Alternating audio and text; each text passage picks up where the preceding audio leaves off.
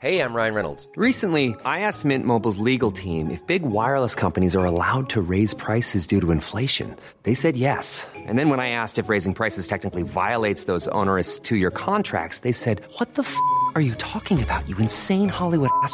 So to recap, we're cutting the price of Mint Unlimited from $30 a month to just $15 a month. Give it a try at mintmobile.com/switch. $45 up front for 3 months plus taxes and fees. Promo rate for new customers for limited time. Unlimited more than 40 gigabytes per month. Slows full terms at mintmobile.com.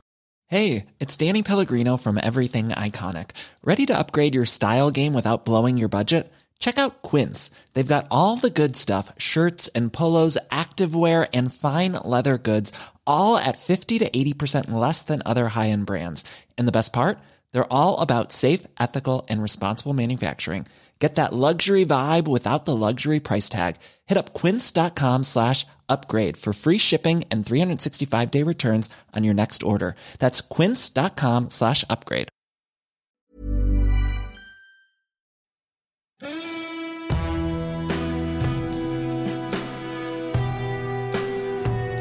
Hey, small town fam. How are you? How are you all doing? Are you in a city or state that's still locked down? Or are you free to move about, all masked up? Whatever your situation, we at Small Town Dicks very much hope that you continue to be well and safe. So today, we have a great Pay It Forward bonus episode that came about during a conversation between our own Detective Dave and the actor and comedian Kevin Pollak. And we thought that since we're at the tail end of National Police Week, which honors police officers who lost their lives in the line of duty, and May 15th, today, is actually Peace Officers Memorial Day, that this would be the perfect time to share it with you. So please settle in for Cover Now. We are so happy you're here.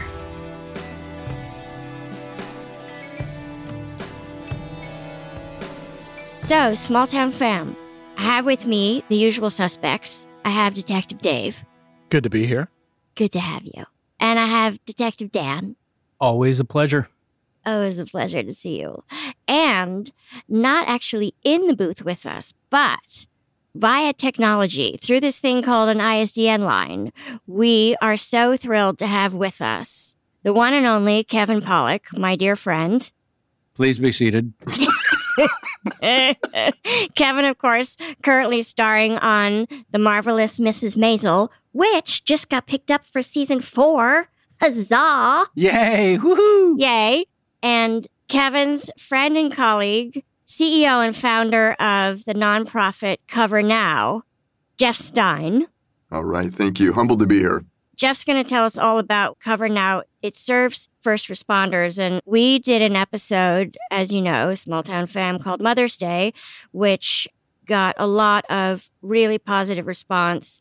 And Dan had talked about, in particular, an episode where he tended to a fallen officer and it affected him deeply. And we've talked about on our podcast about how lots of these first responders have these really traumatic episodes. And while help is available, it's not a culture where help is often encouraged. As Dave said, suck it up, buttercup. That's really more the mandate. So with all that in mind, Jeff, why don't you tell us a little bit about your background, who you are, why you started Cover Now, and then how you roped that knucklehead Kevin Pollak into the mix. Yes, that should be the fun part, talking about Kevin. I went to the police academy in 95 in Southern California. I'm medically retired. And about just over a year ago now, I started Cover Now, and we're the Law Enforcement Emergency Fund. And the reason we chose Cover Now is in Southern California, it really came out of Southern California. When a police officer needs help, he or she gets on their radio and they scream Cover Now, as opposed to a bunch of codes. And everybody knows to come running that an officer needs help. So that's why we chose that term for the organization. And the catalyst was, it was really weird. This was just about a year and a half ago. I needed a challenge, and I started doing push-ups with my 16-year-old son. And I thought, maybe I'll go for the world push-up record. It's only 2,482 in 1 hour. Maybe I can beat that. What? Yeah, I started doing it. It's from some Belgian guy, and he's 52 years old, and I thought, man, I can maybe give him a run for his money. And I thought, well, since I'm doing this, maybe I should raise money for something. There's got to be some law enforcement foundation out there that I can raise money for, so I'm not just doing it merely for my ego. And I couldn't find any. There was some law enforcement foundations, but none that were giving finances to law enforcement officers or families.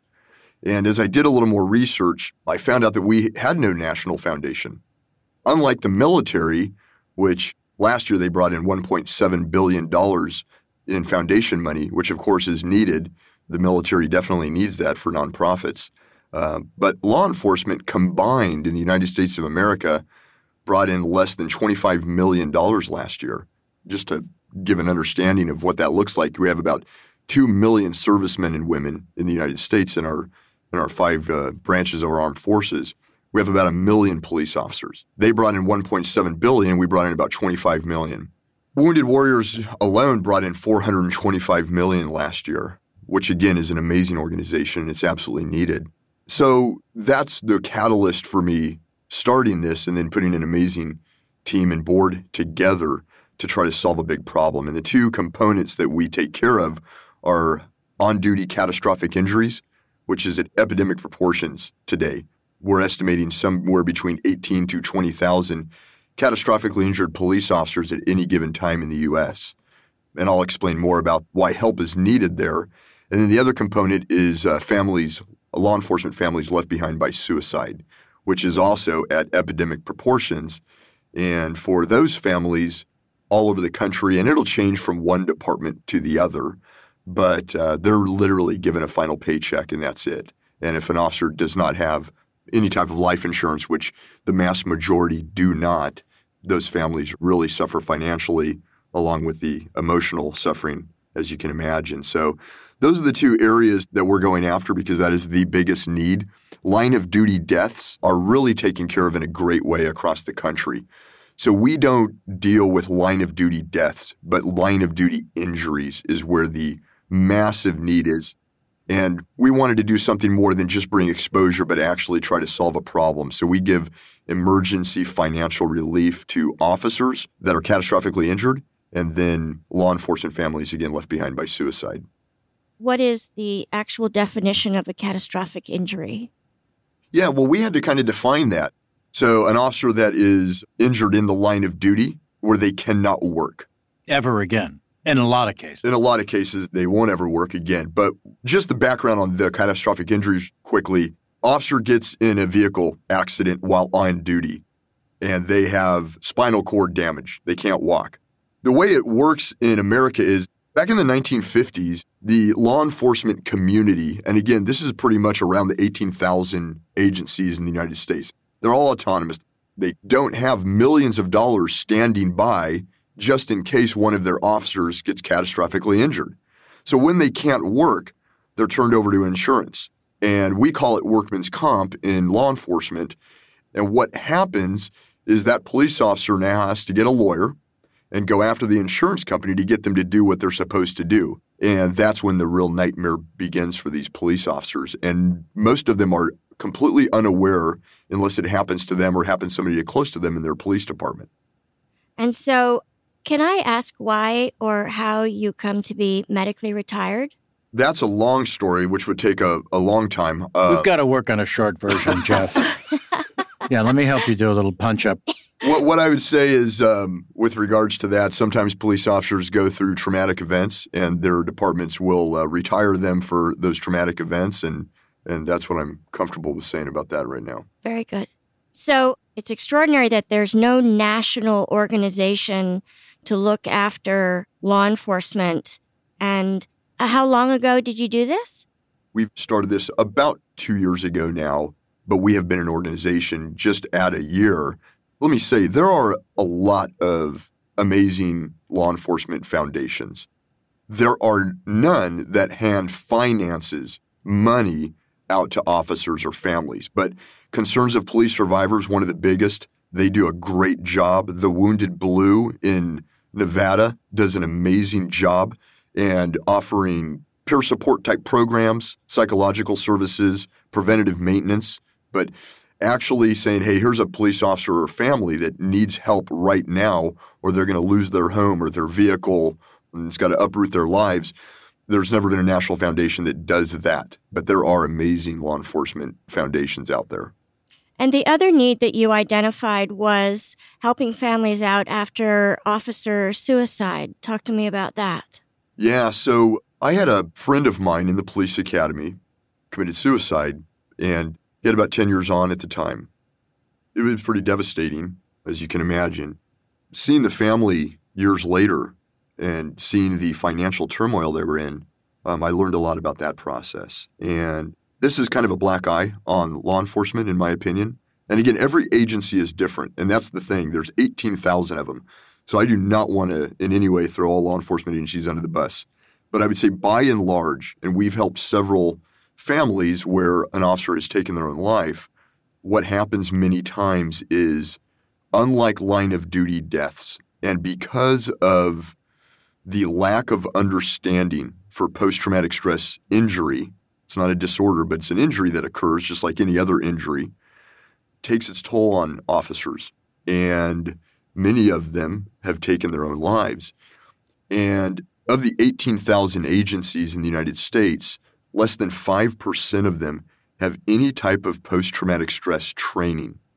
So by and large, there is nothing for those families.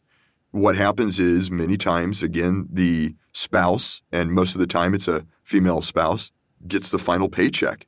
And then after that first month, they lose, depending on where you're at in the country, $4,000, $5,000, $6,000, $8,000, $10,000 a month is just gone.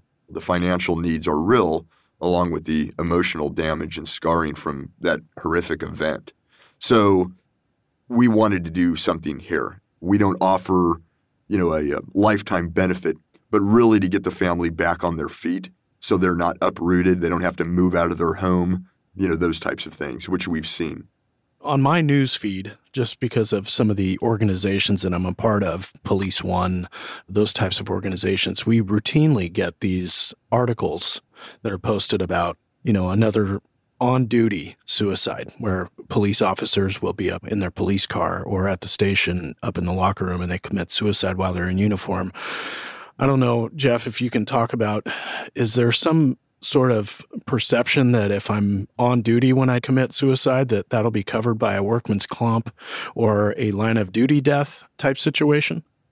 Dave, that is an amazing question. And it is one that continues to baffle me. When I started my career in 95, we did not have police officers killing themselves inside of their units. I mean, that just did not happen. Never even heard of such a thing. And now more and more are doing it. Now, the question is why are they doing it while they're in service, while they're working their shift? I don't know. And the reason I don't know is we don't have any attempted suicides by police officers while working that have lived to even ask them. So is it a FU to their organization? Do they believe somehow that they're going to be covered in a greater way if they do that and it'll be looked at as a line of duty death? I don't know. It's a good guess that may be what it is. But again, that one specifically is hard. Now, law enforcement officers committing suicide and how to stop it, I don't want to be so bold as to say we have the answers, but I think we have an understanding where others don't. We weren't going to get into that preventative side starting cover now, but it's kind of fallen in our lap. And now there's a lot of organizations that have asked us to speak and give our 2 cents because we're actually dealing with the families in the aftermath of this, finding out what the officers were doing, what they were thinking, and the reasons why they committed suicide. So we do think we have some insight there and how we can really stop this or slow it down, reduce the numbers, if you will. But again, it's hard to get to 18,000 agencies. Back in the early 90s, President Bush ordered the Joint Chiefs, and it started from there to the 5 branches of the military to receive post-traumatic stress training, scientific training to understand what goes on. And I would say the military is about 20 years ahead of law enforcement on this understanding and how to reduce that number. But it's so hard because we don't have 5 branches. We have 18,000. And even if you start at the academy level, you have 50 states. There's 50 different organizations that govern each law enforcement state. So it's hard to reach them and get everybody on the same page. Certainly. after you've spoken to these families of officers who have taken their own lives, do you find that there are commonalities as to why they took their own lives? Yes. So this is probably going to be a little controversial because it's not talked about. Law enforcement agencies started peer support programs. Peer support programs have their place. When it comes to an officer that is suicidal, they're not as powerful. And here's why. There's an elephant in the room that nobody seems to know or see. I heard the Chicago police chief earlier this year, good man, but he had so many police officers in 1 month. I don't remember the number. It was like 9 or 11 of his officers killed themselves in 1 month in Chicago. And I listened to his Twitter, and he put out a video. In New York, the same thing, and it was almost identical messages to their police officers, which is, you need to talk to somebody. You need to talk to somebody. You need to talk to somebody. And I was listening to it, and I just thought, they don't get it. They don't understand. Nobody wants to figure out what the real problem is and how to solve it. This doesn't discuss the why police officers are committing suicide, but how we begin to stop it. Dan and Dave, you guys will know better than anybody here. If you go to anyone in your department, even your chaplain, and you tell them you're ready to eat your gun, you're ready to kill yourself, or that you even attempted, you know what's going to happen next. Mandatory report. That's right. That badge and gun is getting taken away. Now, rightly so from an organizational standpoint. But what we have to figure out in America is, do we want to stop police officer suicides? And if we do, it can't be done in-house. And here's why. If I'm the police chief and Dave, you come to me and you say, I'm suicidal, however you say it, right? I cannot put you on the street because you're a danger to yourself or others. So Dave knows that. Dave's not going to come say that. So that's one of the major problems that has to be addressed. Police officers know they can go to peer support and say, hey, I'm having family struggles. I'm having financial issues. I saw something at work. I had a SIDS case where I gave CPR to a baby and the baby passed. Peer support is great for those. But when a police officer is to the point where they're suicidal, and we can tell you this because we're dealing with it all the time, nobody knew because the officer never said a word. So that's the number one thing. The second thing, what we found is in talking to so many families is, as police officers, we're in control of everything. That's what we do for a living. We figure it out and we do it quickly. So when a police officer gets to the point where they're suicidal, you can't just tell them you need to talk to somebody. They're not going to do it. You have to teach them something that they don't know. So they go, I don't know, and I can learn and I can grow. The stigma that comes with admitting that type of thought, or that you're vulnerable and you're having these thoughts about harming yourself, the stigma to a police officer would say, that's unrecoverable. I can't come back from that. I'm going to lose my job. I lose everything. I lose my reputation. Everyone that I work with is going to look at me differently. You're not incentivized to come forward in that situation. You eat it and you keep it to yourself. And it's a huge problem. That's exactly right. And if I may, I have a seminary degree. After I got out of law enforcement, I got a seminary degree. And I was talking to a large group of pastors several years ago. And pastors in the United States, suicide was on the rise for them. It's like, who knew? Suicide is on the rise for pastors also? Yeah, if you can believe that. Oh. Yeah. So I'll just make this point quickly just to give the listeners a better understanding. So for police officers, they're always held to a high standard. Pastors are the same way. So for pastors, the big thing is, immorality. If there's things that are immoral, I can't be a pastor anymore. So pastors that are stuck in some sort of immoral situation, but they don't want to lose their career, they try to figure it out themselves.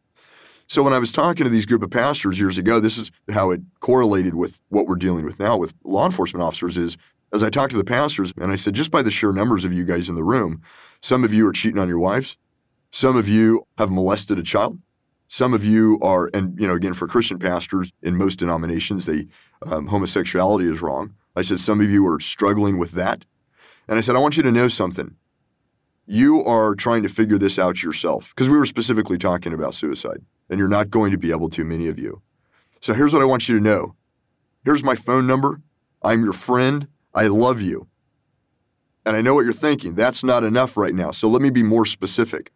When you come to tell me that you're doing these things, engaging in these activities, I'm going to give you a hug, I'm going to tell you I love you, and I'm going to tell you to preach your ass off on Sunday. And then I'm going to come sit in the front row and watch you do it. So after that event, I had 5 different pastors reach out to me that I did not know. All of them confessed to these types of things. And I began working with them in the preceding months. And 4 of them were still pastors and not doing those things any longer. But they were all suicidal or depressed and didn't know what to do. And for police officers, it's very similar. It's very similar. There's a high standard. So when they are at the point where they're suicidal, I don't just mean depressed or sad, having a tough time, or even turning to the bottle like so many officers do, which is completely understandable for the crap that we have to see and deal with. But if they don't have an outlet and they know they can't go to their buddy or their sergeant or peer support and say certain things, then they're going to be dealing with it in their own heads, and we're going to lose more officers.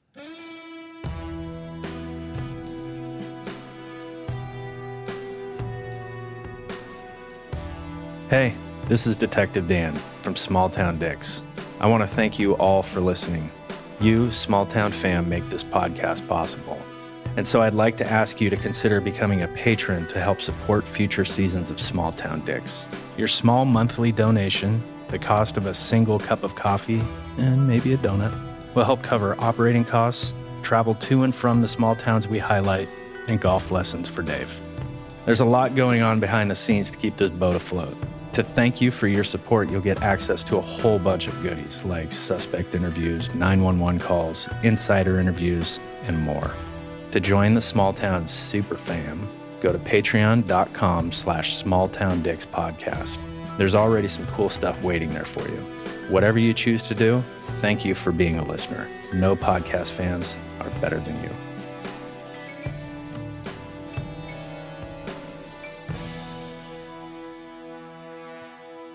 So your organization was brought to me by Kevin, and I had no idea whatsoever that this was even a thing, that you existed.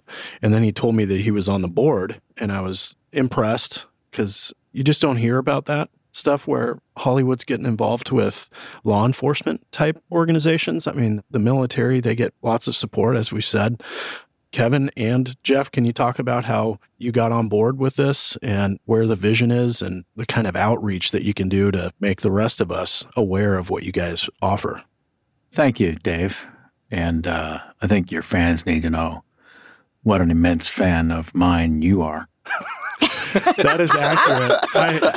Honestly, I'll do a little tangent here, but Dan had been at an event last year in which Kevin and his wife were at, and Dan knew my affinity for Kevin Pollak, especially his impressions, The Usual Suspects, A Few Good Men, all those. The best. Right. And so Dan sends me a picture with Kevin Pollak, and I was like, Motherfucker is what you were like.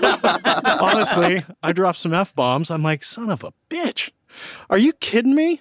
And so we had this event a few weeks ago, and I'm standing, and it was at Yardley's house, and all of a sudden I'm talking to someone, and I just turn, and Kevin Pollak's standing there, and I was like, son of a bitch, no way. Are you kidding me? So it was just one of those things, and then through conversation, Kevin brought up Cover Now. That's kind of how this idea of this podcast episode started, is I want to highlight them. It's a great idea. And if it's possible, Dave became even more impressed with Kevin Pollak, as were Dan and I. I got a Christopher Walken impersonation in person. How do you beat that? I was like, I can die happy. I'm good. I always sort of considered men and women in law enforcement ever since a young age as superheroes. And similar literally to the kind I would read about in comic books, in the sense that they protected the town, right? They suited up, whether it's cape and tights or body armor in the case of officers, and they protect and serve, and I didn't ever hear anyone talk about the comparison or the even suggestion that that was the case. And I couldn't think of any other profession where you're risking your life other than military, of course, on a daily basis the moment you begin your day of work. So I would always pass men and women in uniform dressed in the blues and just say thanks for your service. I didn't think, of course, to reach out and ask, is there any way I could help? Because they always seemed so together and amazing. And in the last year or two, news organizations have become very, very bitter. The old adage, if it bleeds, it leads, has been around for a very, very long time. But it's become to a level of gross behavior on those allegedly responsible for sharing the news. So too many news organizations on a 24-hour basis, every day is considered, in my opinion, a slow news day. So they create the news, or they take a small story and blow it up.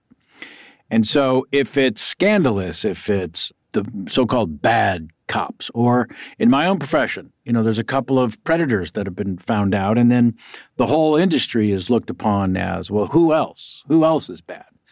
So when Jeff came to me, it was kind of at that time when I was frustrated for the men and women in law enforcement and what was being reported, because they don't tell the stories of the great heroics on a daily basis that take place all over the country, because that isn't newsworthy.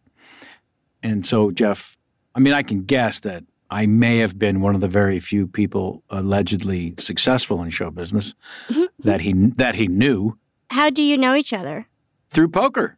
Interestingly enough, one of my great passions, he and his brother became a very well-known business of building very high-end poker tables. In fact, Yardley, your co-star Hank Azaria, has had several built by Stein Brothers, was the name of the company at the time. Like actual physical tables? Yes. Yeah. But very stylized and very high-end. And that's how I first became aware of Stein Brothers tables.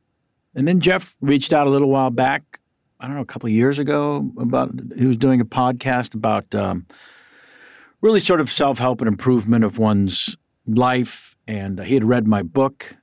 Plug the book. Plug the book? Yeah. Yeah, still available on Amazon. How I Slept My Way to the Middle. Amazing book. Not just a clever title, and still available. It's so good. It's so good. In fact, weirdly, the studio we're speaking to you from is where I recorded the audiobook. Oh, fabulous. Yeah, it's a little sidebar. So I spoke for Jeff's podcast and just talked about this mantra I started 12 or so years ago. If you're not creating, you're waiting. As actors, as talent, so-called, we're sort of lost to waiting for the phone to ring with either an opportunity or an audition or whatever it is. Sure, after A Few Good Men, I went from auditioning to getting offers. It's not a competition, people. But I was still waiting for the phone to ring. So 12 or so years ago, I sort of stumbled across this mindset of if you're not creating, you're waiting. And it just means create more, be more proactive in your life as well as your career. So I've been sort of practicing that. And Jeff came along and asked about participating in the podcast. And then shortly thereafter, he called up and started to tell me about this organization, Cover Now Fund. One of the statistics that he mentioned to me that hasn't come up yet that I found stunning, if not staggering, was that suicide rate among officers is 3 times the number of officers killed in the line of duty. I don't think anyone knows that. I could even fathom it. It just didn't make any sense. It spoke to the rise of the problem. And once he explained further about catastrophically injured officers and what it means, so many of these families, if not, I don't know what the percentage is, it's got to be 90 at least, are single-income families.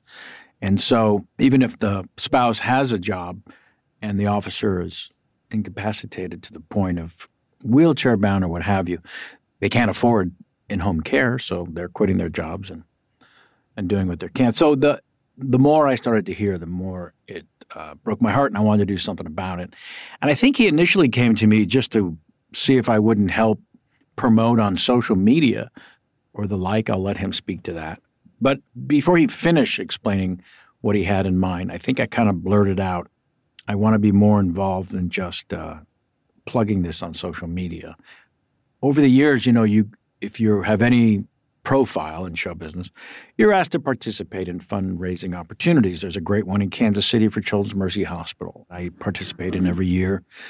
Several, too many. to ever really stop what I was doing and get involved in just one.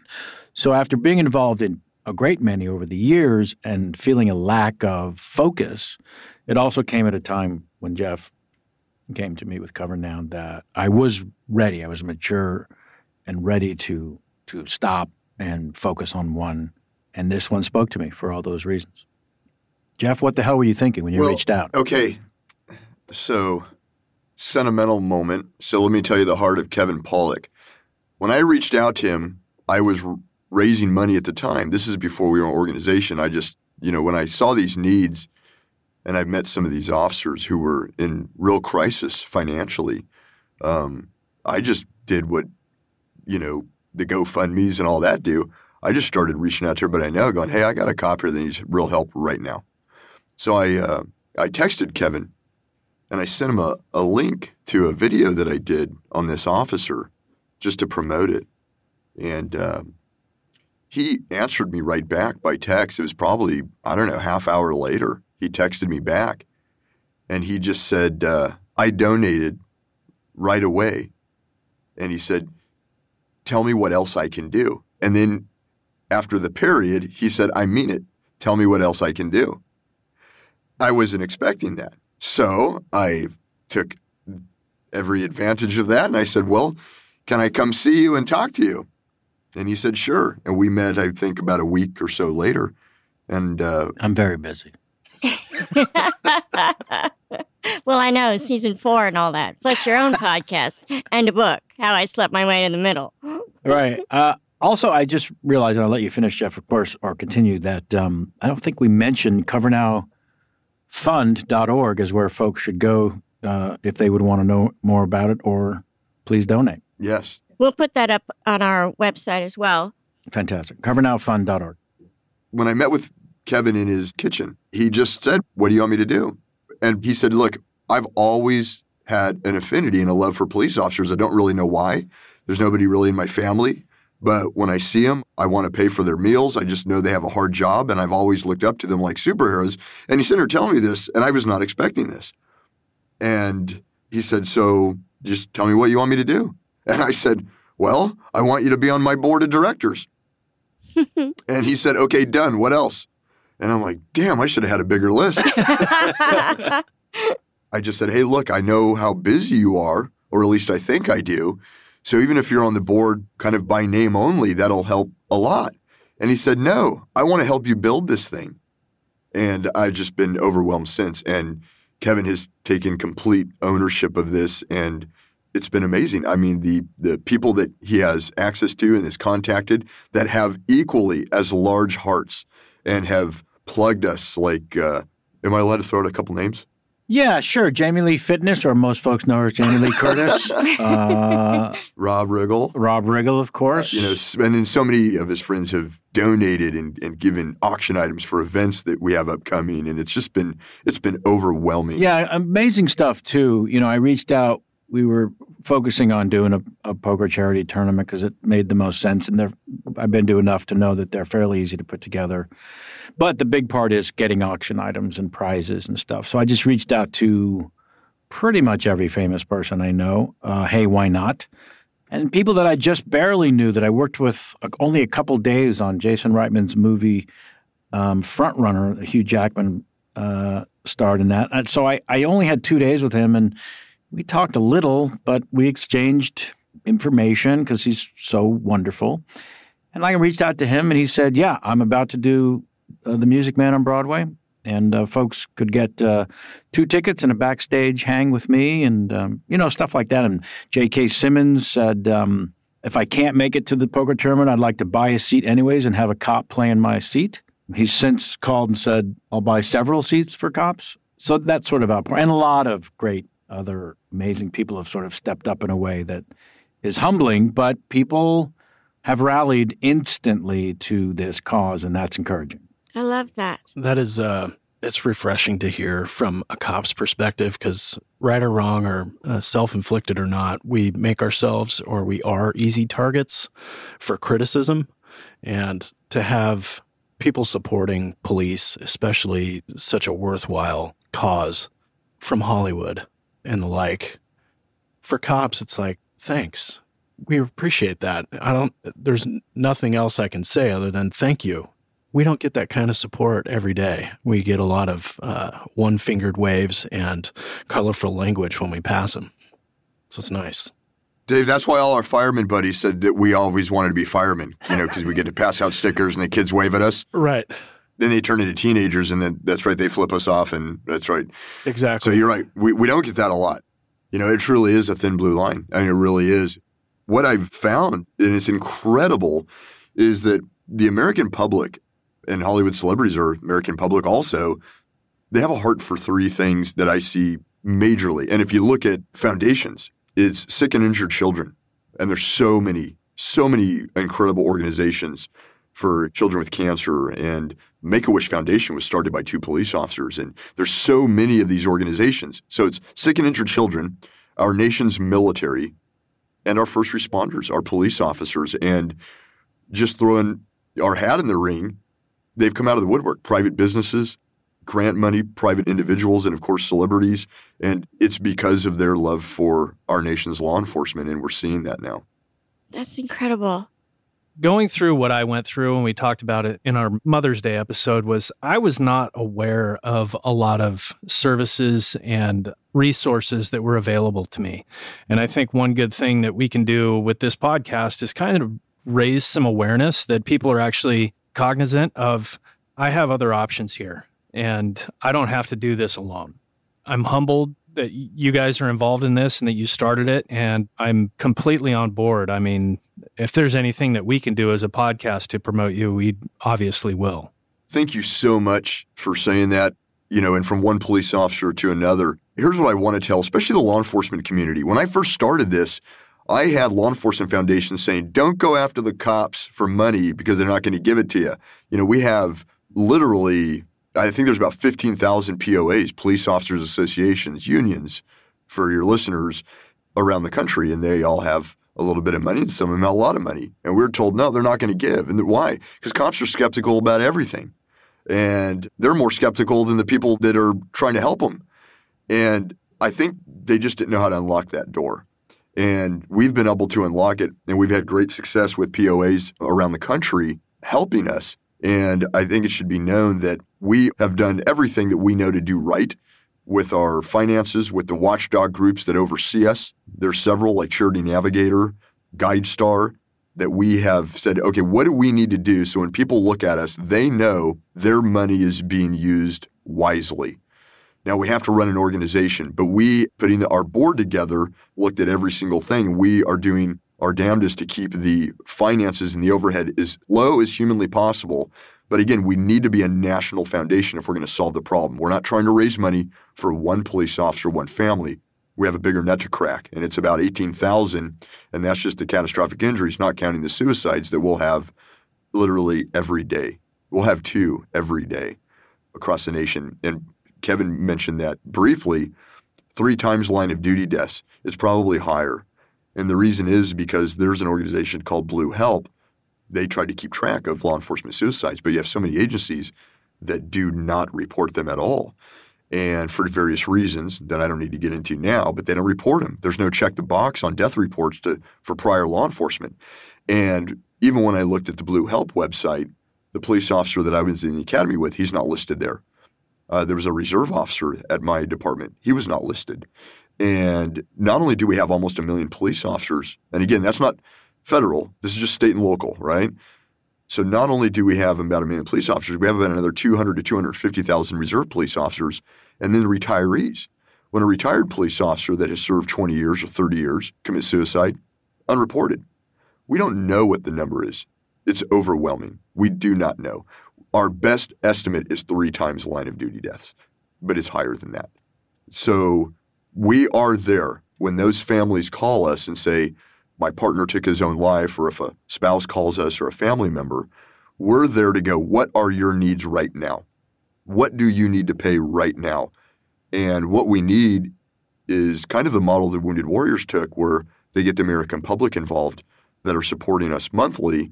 So when these problems arrive, we're there right now. We don't care why the police officer took their own life. I could care less. That police officer did a job of protecting the citizens of that community for whatever time they did. And we need to be there for them. So it's really about the family with regards to the suicide. We don't judge them going, okay, we'll help you, but we need to know why they took their own life. We don't get involved with that. So your money is going to people who need it, and I'd say people that deserve it. And Jeff, just briefly, I know you don't give the families money in perpetuity. About how long do they get the money, and is there any resource provided to help you get back on your feet for after that? Yeah, thank you, Yardley, for asking that. So right now we give emergency funds out. Like, what do they need right now? Is it food? Is it a payment? Those types of things, right? And funeral costs even. Yeah, for suicides, it's amazing. A lot of departments don't even cover it, and and cops can't believe it, but it's true, and we've dealt with it. So it's those emergency needs. As we expand, as we have more to give, then we will grow. But anything over emergency needs, the board approves or disapproves based upon what we have and what we can give at the time. Yeah. As you build out, what's the dream?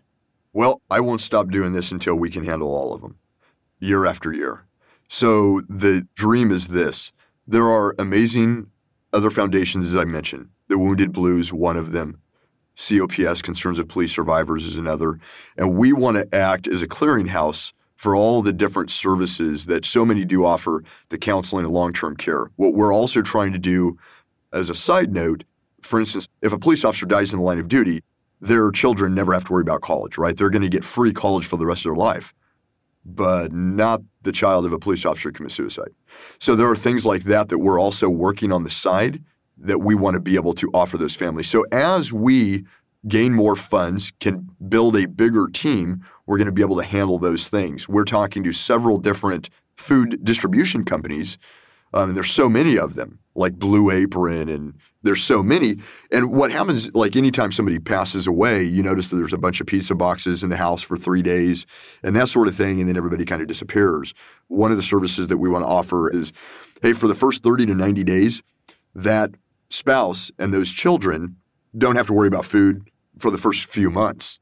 So they order online and that food comes to their door, and that's just not something they have to deal with at all. And for the families of suicide, I mean, we're talking about, 300-400 families a year. I mean, it could be larger than that, but if we have a few different companies get on board with that, then we can handle that problem. So we want to expand that way. Amazing. Dan, Dave, you have anything else to add? For me, it's pretty simple. I just thank you. Thank you, Kevin, for supporting this, and thank you, Jeff, for starting this and everything you're doing. Really appreciate it. Dave, Dan, thank you for your service. I appreciate that. Yardley, thank you for your service as well. Shut up, Kevin. Dave, Dan, I really thought you were going to say the one last thing is that you wanted an impersonation. That's what I really thought. I'm afraid to. I don't want to go fanboy. You're welcome for the thank you if that's all you want. Come on. I'll ask. Kevin, come on, dude. Pony up. Let me just say, it's a great honor, of course, to be on this microphone talking to the three of you. At this time, anyone listening out there, if you're still dialed into this particular podcast, by the way, podcast, fun to say. Thank you, Christopher Walken. This is Lisa Simpson. What an honor. Good. You keep doing what you're doing with that saxophone. Dear Lord, beautiful sound. Thank you. How might Christopher Walken pronounce Small Town Dicks? Well, I've been practicing, funny you should ask, in my own private moments. Let me give it a couple of goes here. Might need a few takes. Small Town Dicks. You know what? I'm going to stick with that one. I think it's a winner. I think that's a winner. Home run. Oh, my God. So good. Thank you so much. Thank you so much for the support. Again, covernowfund.org. There's no amount too small. If you have disposable income, do what you can to help. We're going to be around forever now, and we really are interested in helping in more ways than we even had opportunity to speak about today for the families and men and women in blue. So if, like me, you agree that these people have our backs 24/7, 365, this is your opportunity to have theirs. There times in their lives when they need us too. And it just seems like an obvious give back for we, the citizens who are protected and served. 100%. Thank you very much. You're the best. Keep up the great Thanks, work. Charlie. Thanks, Thank Dave. you. Dan. You betcha. Thanks for your time, fellas.